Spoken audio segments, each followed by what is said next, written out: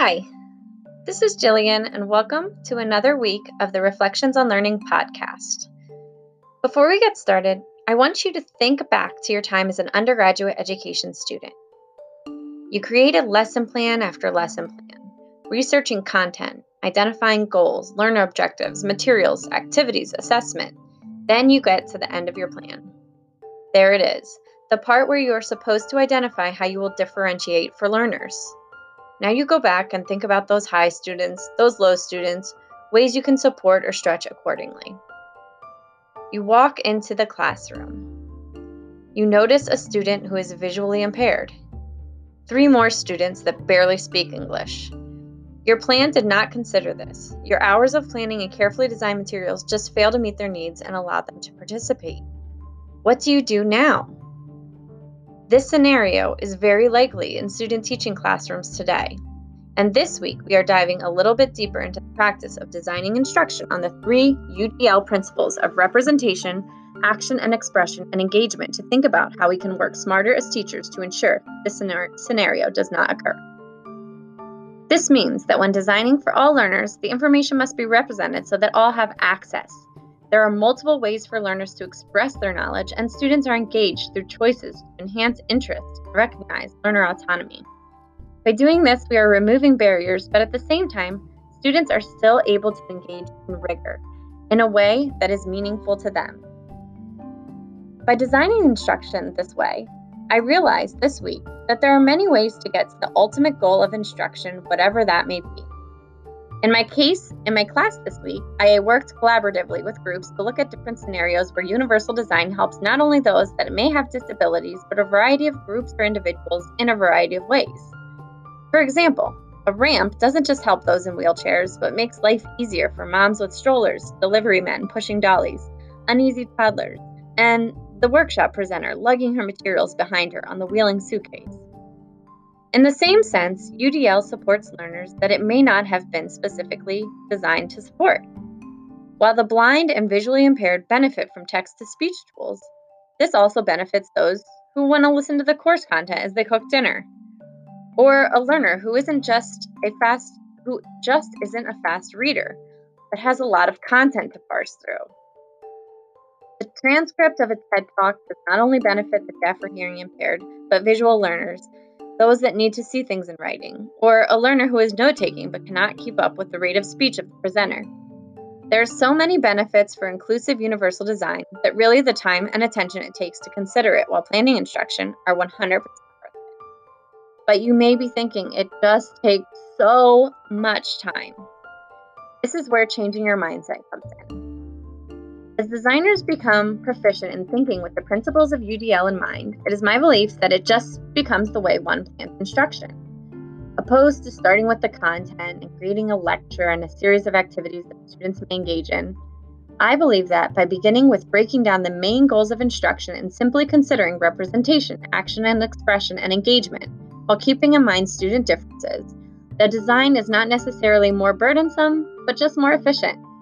By primary goals of learning, the ways students will receive the information and interact with it, as well as ways we as a teacher can encourage greater student engagement, are all thought of in the planning, opposed to as an afterthought when we notice students are struggling, or we identify a learner with needs that we hadn't anticipated.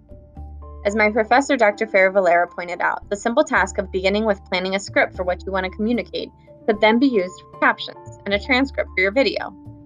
The latter two do not need to be done as an additional step, but easily allow multiple representations of the content for the various needs of learners.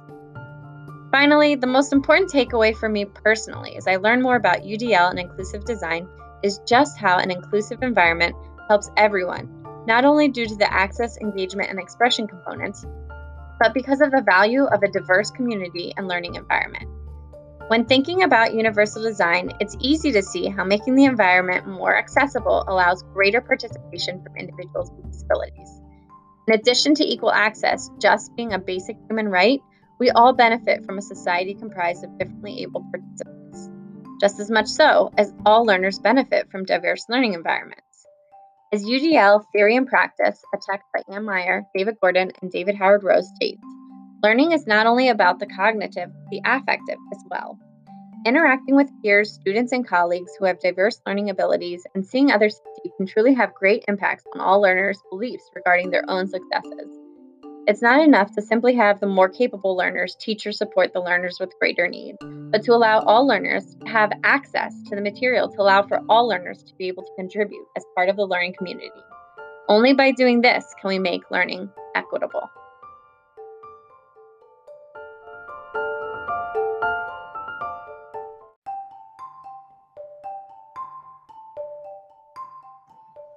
In thinking about all of the different factors and designing instruction, while it all seems great, and it is great, there are still not a lot of tools that make these kind of modifications or supports really easy for many populations to access.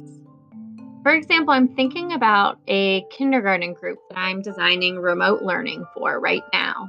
There are so few tools that make it easy to add a text to speech component to an online lesson. For example, with Google Docs, you need to incorporate some type of an add on. And from my understanding, then the parents need to add that add on. And many of those parents just don't have access or they aren't able to do that. They don't have knowledge, they may not have time, they aren't there to be able to sit next to their student and make sure that they're getting these tools that maybe will help support them best because of a wide variety of reasons to no fault of their own.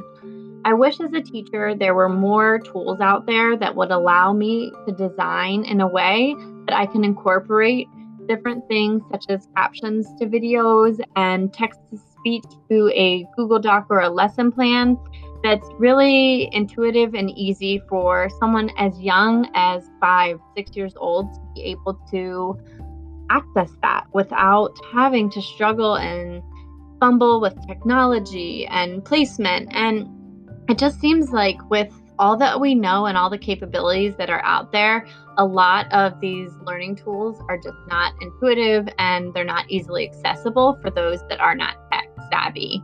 The things that we do have are just so clunky and the ease of use just isn't there. I definitely see a great need for this in education and tech.